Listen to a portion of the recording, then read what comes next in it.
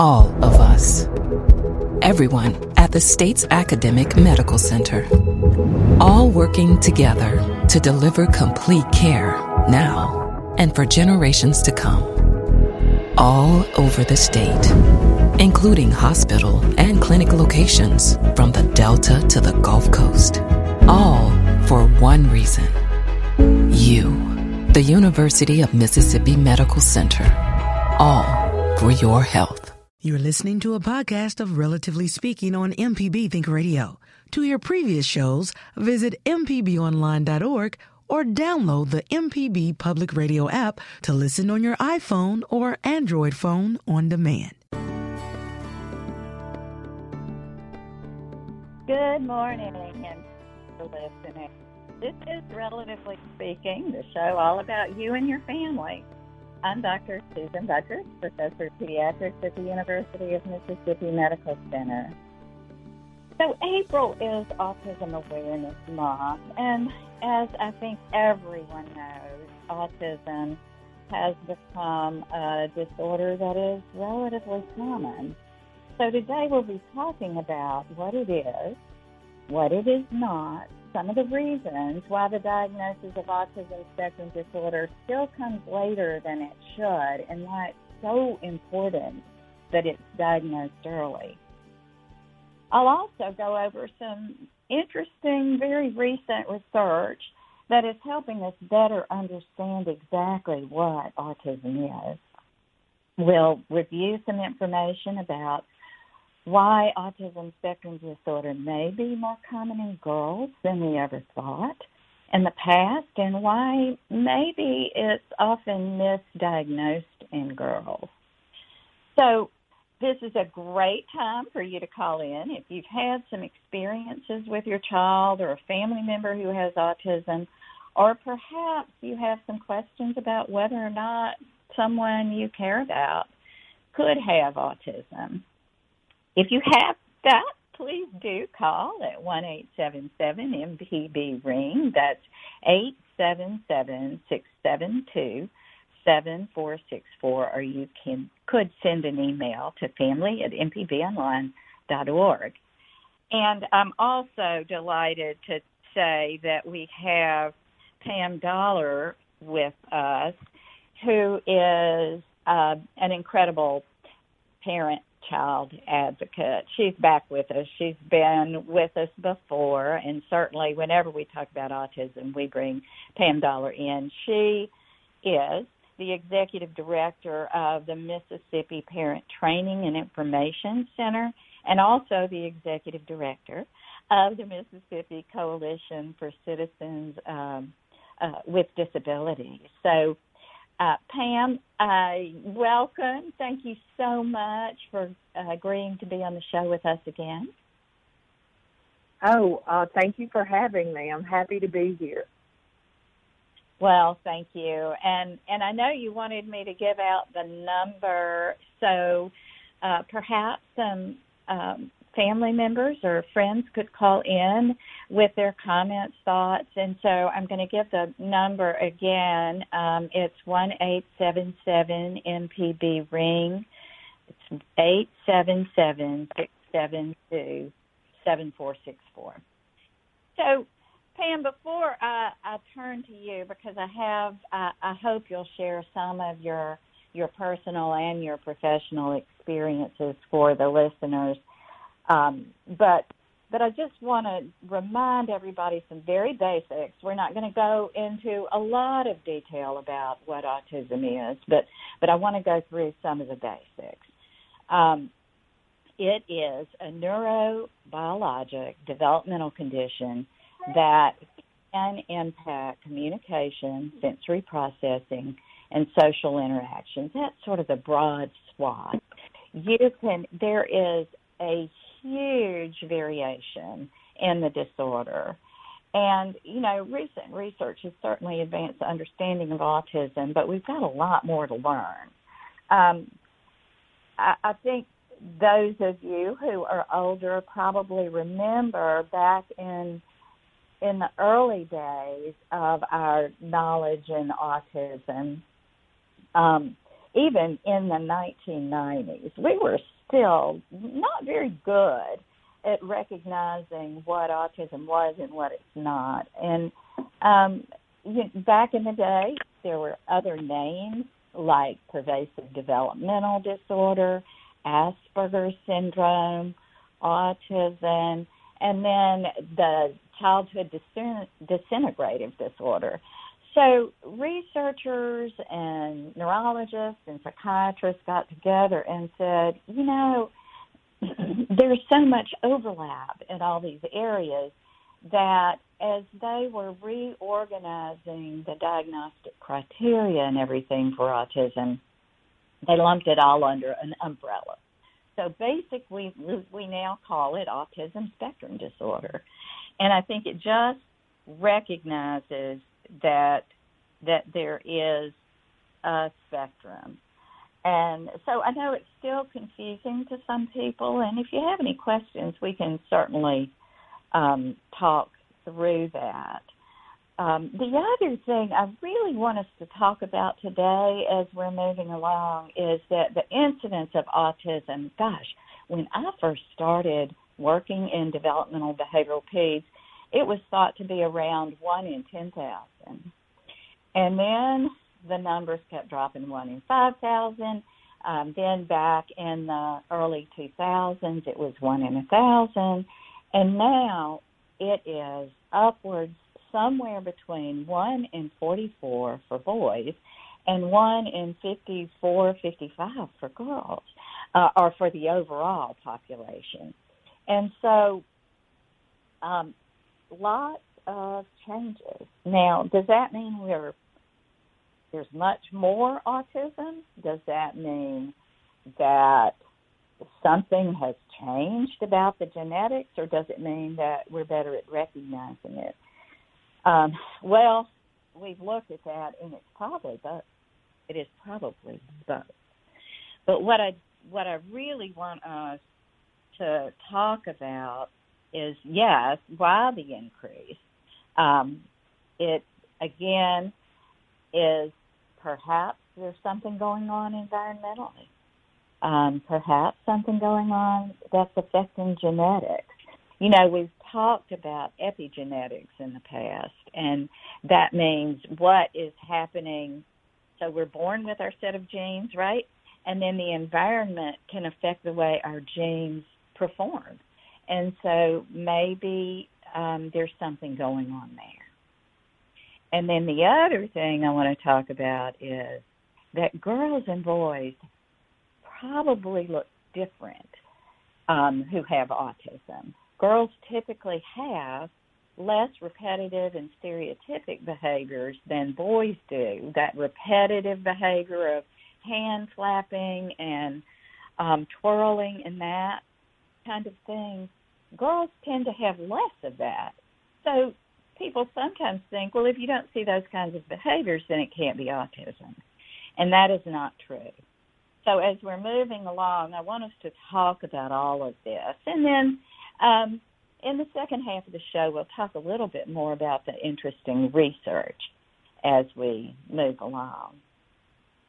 But Michelle McAdoo, our producer, is with us today, and I wanted to just say hi to Michelle also, because I know Michelle is involved in the area of mental behavioral health. And so, Michelle, I know you want to jump in some and ask questions too.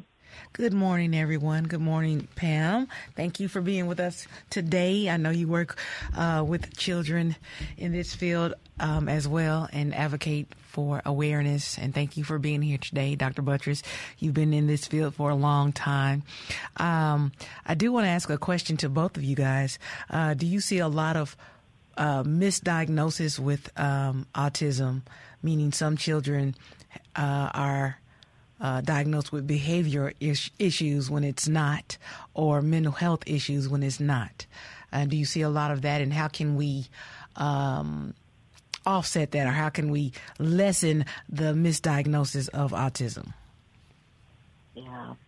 Pam, I'll take a stab at that first, And then I want to turn it over to you because I know you often deal with families who are struggling to try to get a diagnosis, or perhaps when they get a diagnosis and think that the providers are wrong. But I will say that, as the prevalence of autism was rising, there was a lot of concern about misdiagnosis. So the things that we try to remind everyone about is that there are some hallmarks that really must be there when you're making the diagnosis of autism. It's communication deficits is way up at the top, and that is with verbal and nonverbal communication. So that means not just speech-language delay, but also not being able to read others' expressions, not being able to read body language, having difficulty understanding perhaps idioms and nuances of language, not reading voice tones and that kind of thing, okay? The other thing is restricted repertoire of interest. So typically some obsessive sort of behavioral interest where overly interested in one area, can't get off the topic, repetitively talking about that, and the like. And then the repetitive and stereotypic behaviors are there, but often more subtle in girls and boys. So those are the things. Now, keep in mind, did you hear me say anything about having an intellectual disability? I didn't. And that is not a requirement for having autism spectrum disorder. So sometimes that's confused.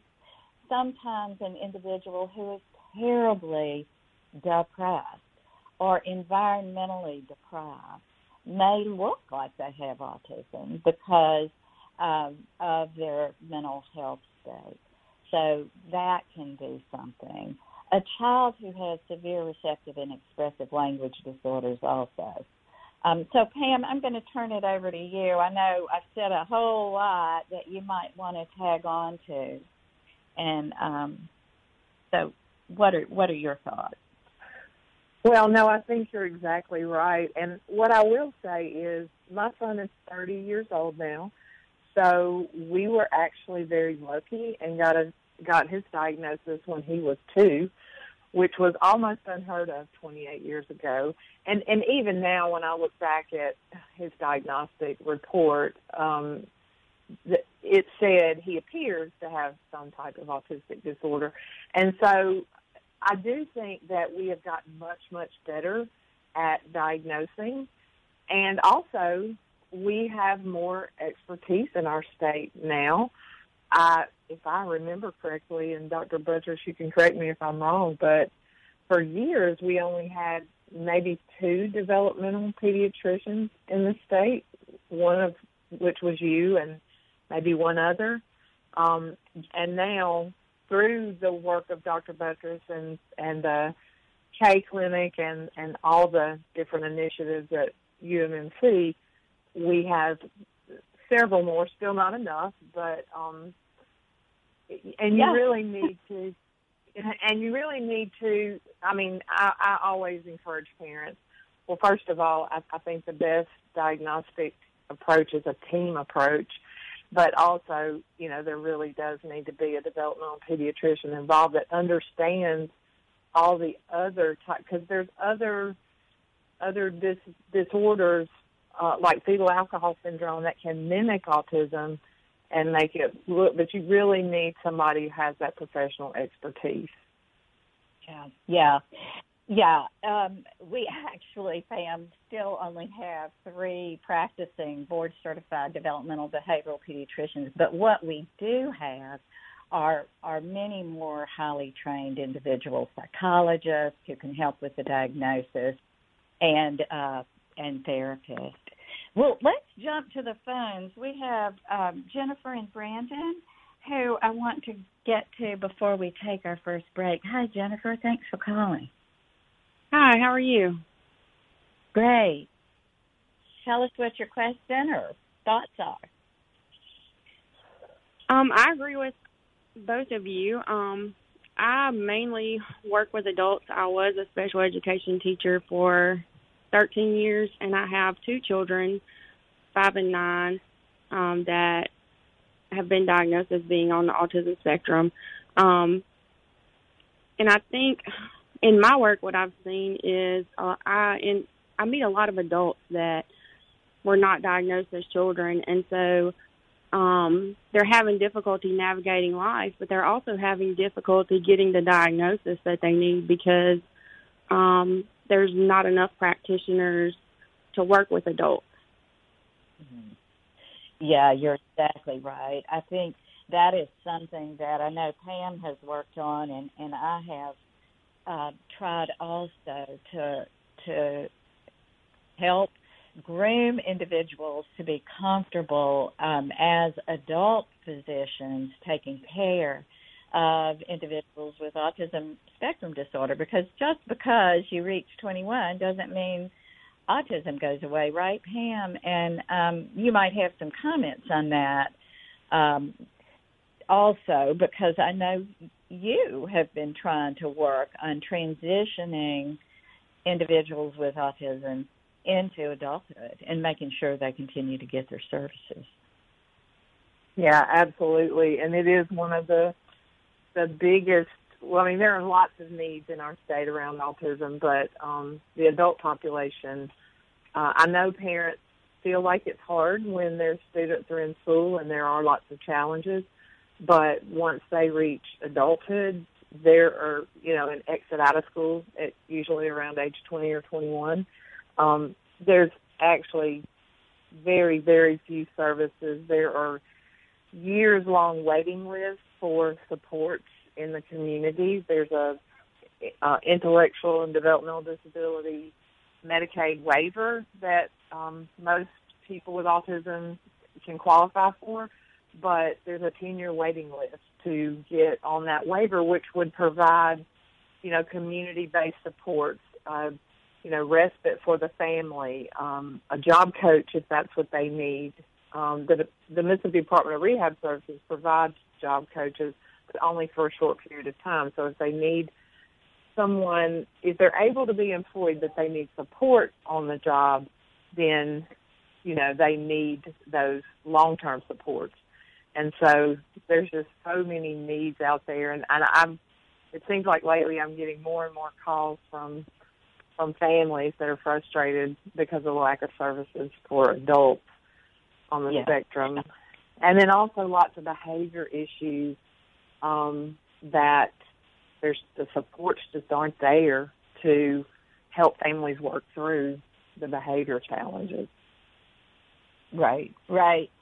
I know we need to go to our first break, but when we get back, I really do want us to talk more about that very thing. And Jennifer, I don't know if you want to hang on, if you have any further questions, certainly hang on. But we're going to take that break. We're talking about autism spectrum disorder, making sure that we understand what it is and know how to access services that are there. But we'll talk more about maybe what we need to do to expand those services. Give us a call, 1-877-MPB-RING. That's 1-877-672-7464. We'll be back.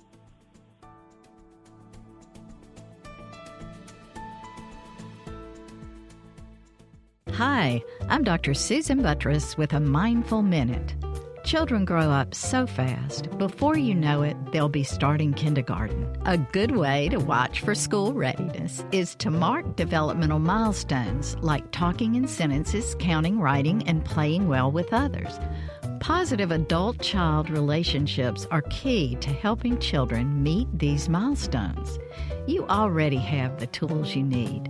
Talking, singing, and reading are fun ways to help children learn and thrive.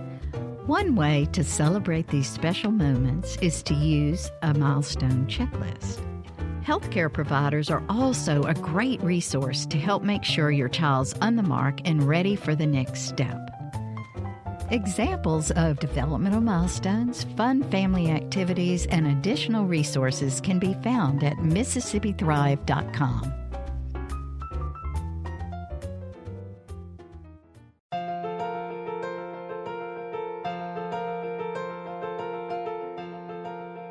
Welcome back, and today we're talking about Autism Awareness Month, and much has happened. There's much new knowledge, but as we were talking about before the break, there's still not enough services going on, and our state legislature has done a pretty good job about trying to increase some funds and making sure that the services are there, but we have a long way to go.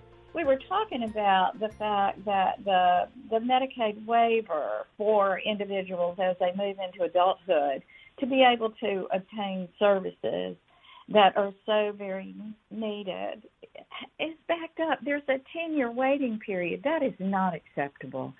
10 years is way too long. Jennifer, I know you are hanging on, and Greg from Hernando, but Pam, what do we need to do? What do we need to advocate for increasing the number of waivers? It just seems like we need to do something, right? Exactly what we need to do, because the federal money is there, but our state has to appropriate they have to fund the state's part of that. And we actually have the highest Medicaid match in the nation. So for every $1 that our state puts in, the federal government, I believe, I think I have my numbers right, but they put at least $3 for every $1, and you may know that better, Dr. Buttress, what our state's match rate is, but I believe it's at least 3 to 1. So yeah, I think you're yeah. But you're exactly right. I think that is, we have just got to access better, because unless you live with an individual with autism spectrum, I believe you probably don't understand how difficult it can be.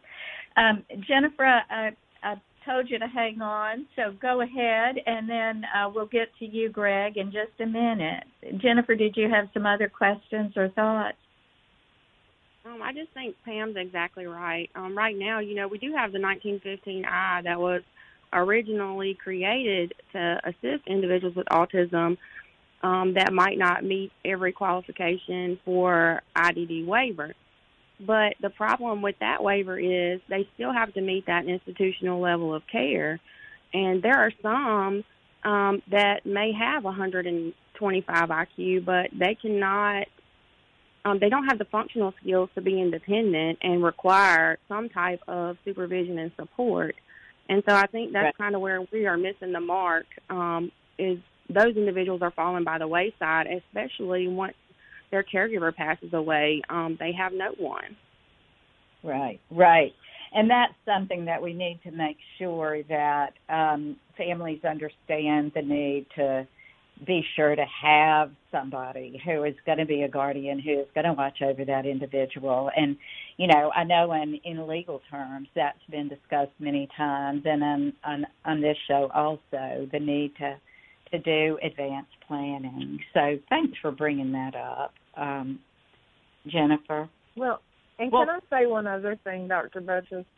Sure. I hear over and over, as far as funding these home and community, this Medicaid waiver that provides those home and community-based supports. And the purpose of those waivers is so that people don't have to go live at an institution, which the numbers on that are, it costs around $120,000 a year on average, to serve someone in an institution. And on an average, now everybody's needs are different, but on an average of around $30,000 to $40,000 to serve them in the community, that's if they have an intellectual and developmental disability. And so what I say to people is our state can't afford to not do this, because it's so much less expensive to serve someone.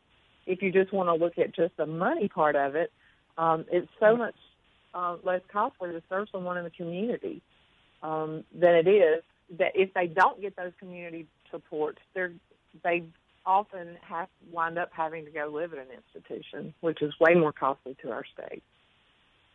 Exactly. Well, thank you, Jennifer, for calling, and good luck in obtaining all the services you need. Greg from Hernando has been patiently waiting. Hi, Greg. Hello. Yes, thank you for taking my call. I have a severely autistic son. We had foster and adopted when he was 2. He was born very prematurely, 26 weeks gestation, and is also severe developmental delay. He's nonverbal. He grew past, he looked like a 9-month-old infant at 2 years old, but he got off heart monitor, off oxygen, off feeding tube, started eating, was very delayed in everything. He started walking when he was 6, still nonverbal. He understands some of what you say. He goes to a local special needs school, in the special needs area.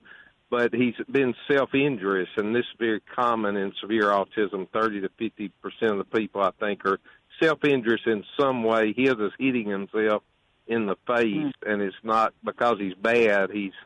It's almost seizure-like. He might be playing and just, bam, hit himself. But right. As he's grown older, he's 13 now, and he's really, about 90 pounds, and he's able to bust his lip, on the second or third blow type thing. And, risperidone helped for 5 years. It quit working. We had another combination. He's with a great doctor with 30 years experience, but he's hitting too much, and it's almost where you can't take care of him at home. But along the lines of what y'all are discussing, I just had a second time to have him evaluated at North Mississippi Regional in Oxford. You do that when he's 10, just thinking in case when he's 21, he might have to go live in a group home or something. But with all the debate, he doesn't sleep at night, only a few hours at a time, and he hits way more often. So they reevaluated him again last Monday. And, he does qualify for some more things now, but they didn't give me much hope that he would get them anytime soon, like more help in the home or, we did sign him up for the possibility of living at the Oxford main campus or a couple of private group homes like the one in McGee area. But they said, we don't want you to have much hope that this will happen, or certainly that will happen anytime soon. And the list is long. The approvals are slow. A committee does that. I don't know. But it's just, it is frustrating to not be able to get the services readily that would be helpful when you're in a crisis situation almost as a parent. It's just the medicines are not working. We have tried so many. And when something does work, it'll work a couple of weeks. And then I call it a false start. He'll go back to hitting after. So I don't know if you can interject anything, but I just want to echo, yes, the problem in Mississippi for getting help is difficult. I'm very fortunate to live where there's a great school system, and the school has helped him tremendously in DeSoto County. But the other services, it's very, very hard to get. Yeah. Greg, you're pointing out why we need to increase these services. We've just got to make sure that we pay providers who do this work what the work is worth, because that's one issue that we have is the payment levels are low. The other is that we have got to expand the waivers so that more people can access this service. And, we've got to do a better job in early intervention, because we know the earlier we start working with these behaviors, the better off children will be. Now, it does sound like your son has severe autism plus an intellectual disability, so that makes it so much harder. And sometimes, behavioral intervention can be helpful in addition to the medication, but also, Greg, to make sure that you have, I'm sure it sounds like, I know you're in a good area, a psychiatrist who can perhaps help with this, if not a developmental behavioral pediatrician or both, because sometimes it is complex, and sometimes a medication combination can be helpful. So I'd be happy we also have a wonderful service through CHAMP. It's a grant where you can get a psychiatrist in real time, and your provider could access that psychiatrist by calling the CHAMP line, and I'll make sure we put that on our website when we finish this show, and we'll also have it on the podcast. Okay, thanks, Greg, for calling, and hopefully we can get help. Okay, I just want to point out, just as a feeling like a child advocate, I know Pam will say the same thing. Anyone who's listening to this who feels like we need to expand the services, please go ahead and call your state legislator. Let them know that you are really interested in this. I know our Lieutenant Governor has done a lot of good work in this area, and so call and let him know how much in support you are of this. Okay, let's stay on the phone. Sue has been very patient from Beaumont. Hey, Sue. Good morning. How you doing? Good. I'd like to make a comment about Medicaid waiver. Yes. Don't get hooked up with Medicaid waiver. Medicaid waiver will take your house, your car, whatever's in your bank account, your deed, your place. They will take everything you've got, your savings, your checking, everything. They'll take everything to pay for their services. So if you want to lose everything you got, hook up with Medicaid waiver. That's how they get paid, is by taking everything you have. I got disentangled from them, but it was a bad trip. What, Pam, comments on that? Well, I do think that it's really important to work with, and I know some families, they don't have the resources to go and meet with an estate planning attorney or whatever, but if you do, it is important to understand that there are some asset recovery provisions in the Medicaid law. So I think that may be what she's referring to, that if you, there are income, you access these waivers by being eligible for Medicaid, which, unless most people on the autism spectrum probably, don't have a lot of assets unless they have a very wealthy family where they have a trust fund or something.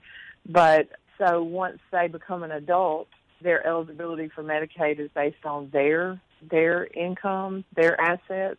And so it's just real important to do appropriate financial planning. Like for my son, we haven't done it yet, and it's one of those things I keep putting on the back burner, and I can't continue to do that because he's not getting any younger, and we're not either. But getting him there's a special needs trust that you can set up so that when the parents pass away, the home or any assets that the parents have go into the trust, and their assets of the trust, so that then the person with the disability doesn't lose their Medicaid eligibility, because the asset limit for Medicaid is very low.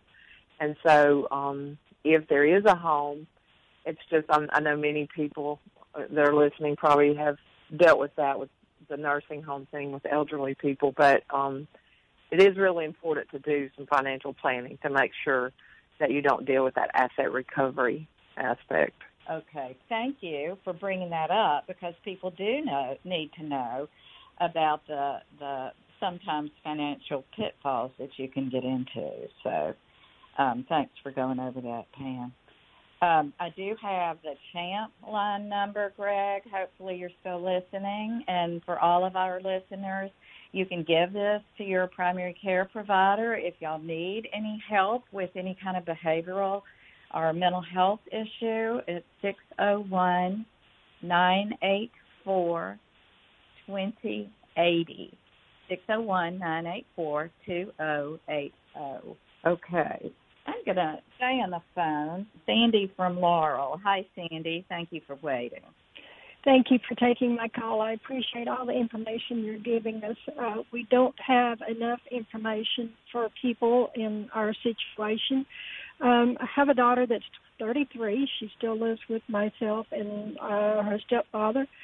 It was only recently that I realized in the last 2 or 3 years that she had, after somebody commented and getting different information from people that I know, that she had autism spectrum disorder. She's probably high end. I also believe that maybe she has Asperger's, but she's been fired from every job she's tried.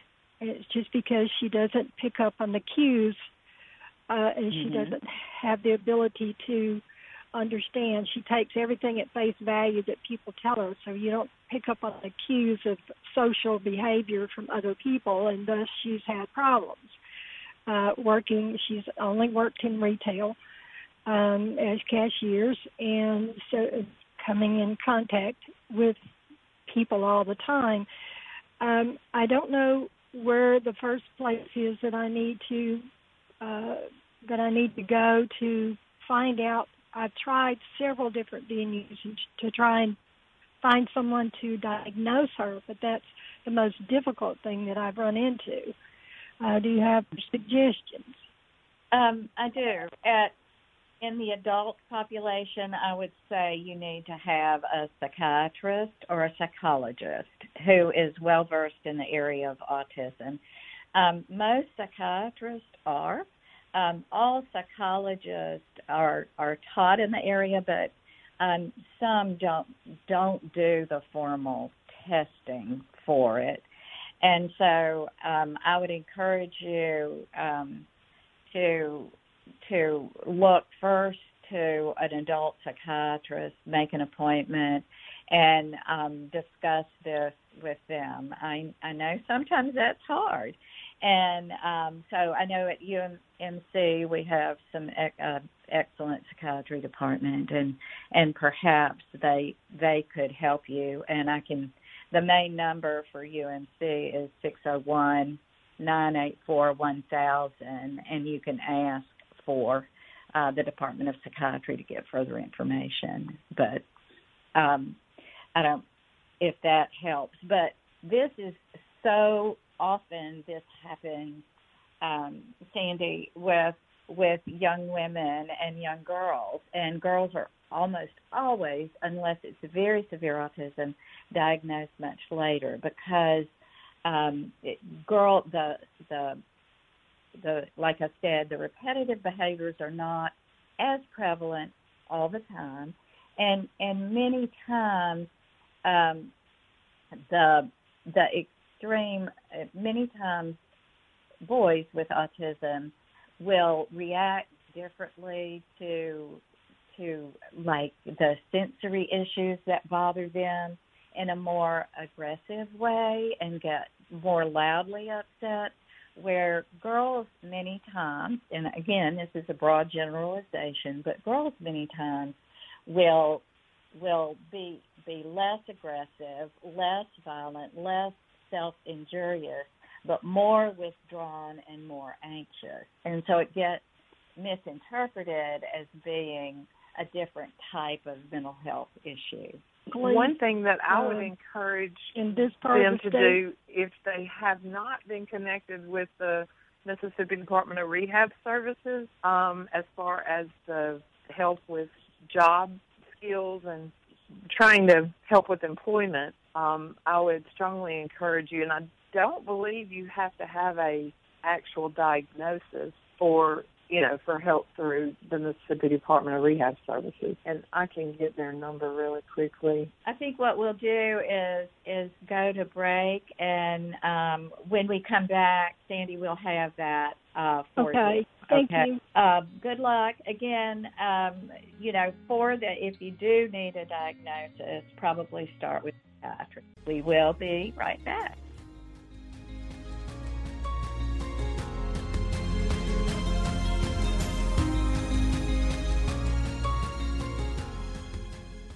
Hi, I'm Dr. Susan Buttross with a Mindful Minute. Children grow up so fast, before you know it, they'll be starting kindergarten. A good way to watch for school readiness is to mark developmental milestones like talking in sentences, counting, writing, and playing well with others. Positive adult-child relationships are key to helping children meet these milestones. You already have the tools you need. Talking, singing, and reading are fun ways to help children learn and thrive. One way to celebrate these special moments is to use a milestone checklist. Healthcare providers are also a great resource to help make sure your child's on the mark and ready for the next step. Examples of developmental milestones, fun family activities, and additional resources can be found at MississippiThrive.com.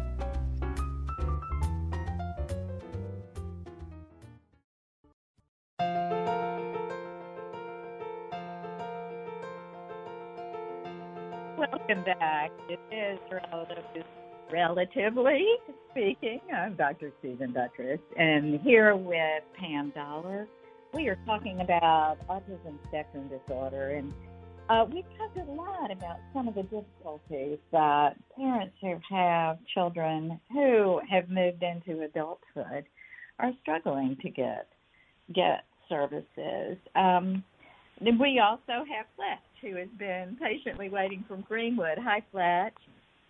Good morning. I just wanted to add to the discussion with the opportunities for employment with autism spectrum and or other challenges. Voc Rehab definitely is an opportunity, and along with vocational rehab, Goodwill Industries works with Voc Rehab. Even those that don't go through vocational rehab, Goodwill Industries is a job creator and a home for those with challenges, perhaps like autism. Oh, that's a great thing to bring up. Do you have any particular number that people should?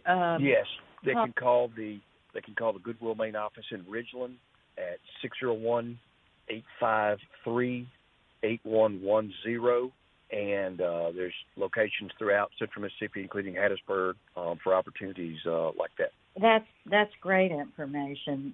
Do you work in that area, Fletch? I volunteer with them some, but have heard a number of the mission moments of the families and or the individuals that found a home for work there when they didn't feel like they fit in or were appreciated in other situations. And with that caller's child who always was, customer facing at the retail, it just may not be her interest or her skills to do so. And there's other opportunities, off the customer facing areas. Absolutely. And the last caller, that he's exactly right. Goodwill is a wonderful resource, and which is exactly why any donations that I give, as far as when I'm cleaning out my closet or we're, getting rid of furniture or whatever it might be, I always make sure I donate that to Goodwill. But I do have that number for the Department of Rehab Services, if you want me to give that, or if you'd just rather me provide it. Yeah, okay, that number. The number to the Department of Rehab Services is 800-443-1000. And then I also wanted to mention that at the Department of Rehab Services, they have an autism program coordinator in their agency, and her name is Jennifer Jackson. And her email, and she gave me permission to give out her email. It's jjackson, just like the city of Jackson, at mdrs.ms.gov.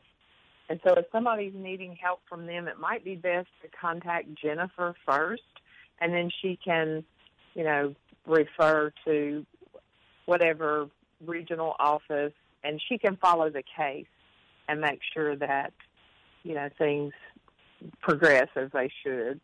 Okay, that's great information, too.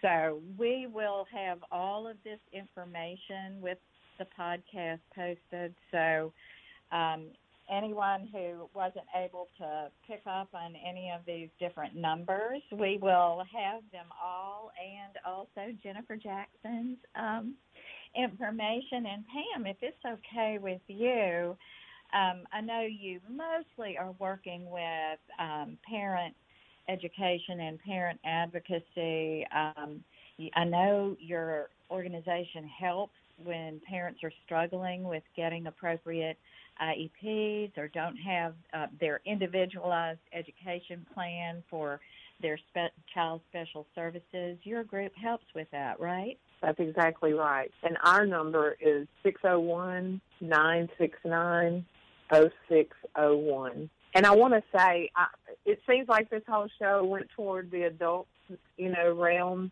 when there are lots of needs, but there are also lots of needs for young children. And, I don't want anyone to get the impression that we don't need to be addressing issues around early childhood or those kinds of things, because there definitely are lots of needs in those areas as well.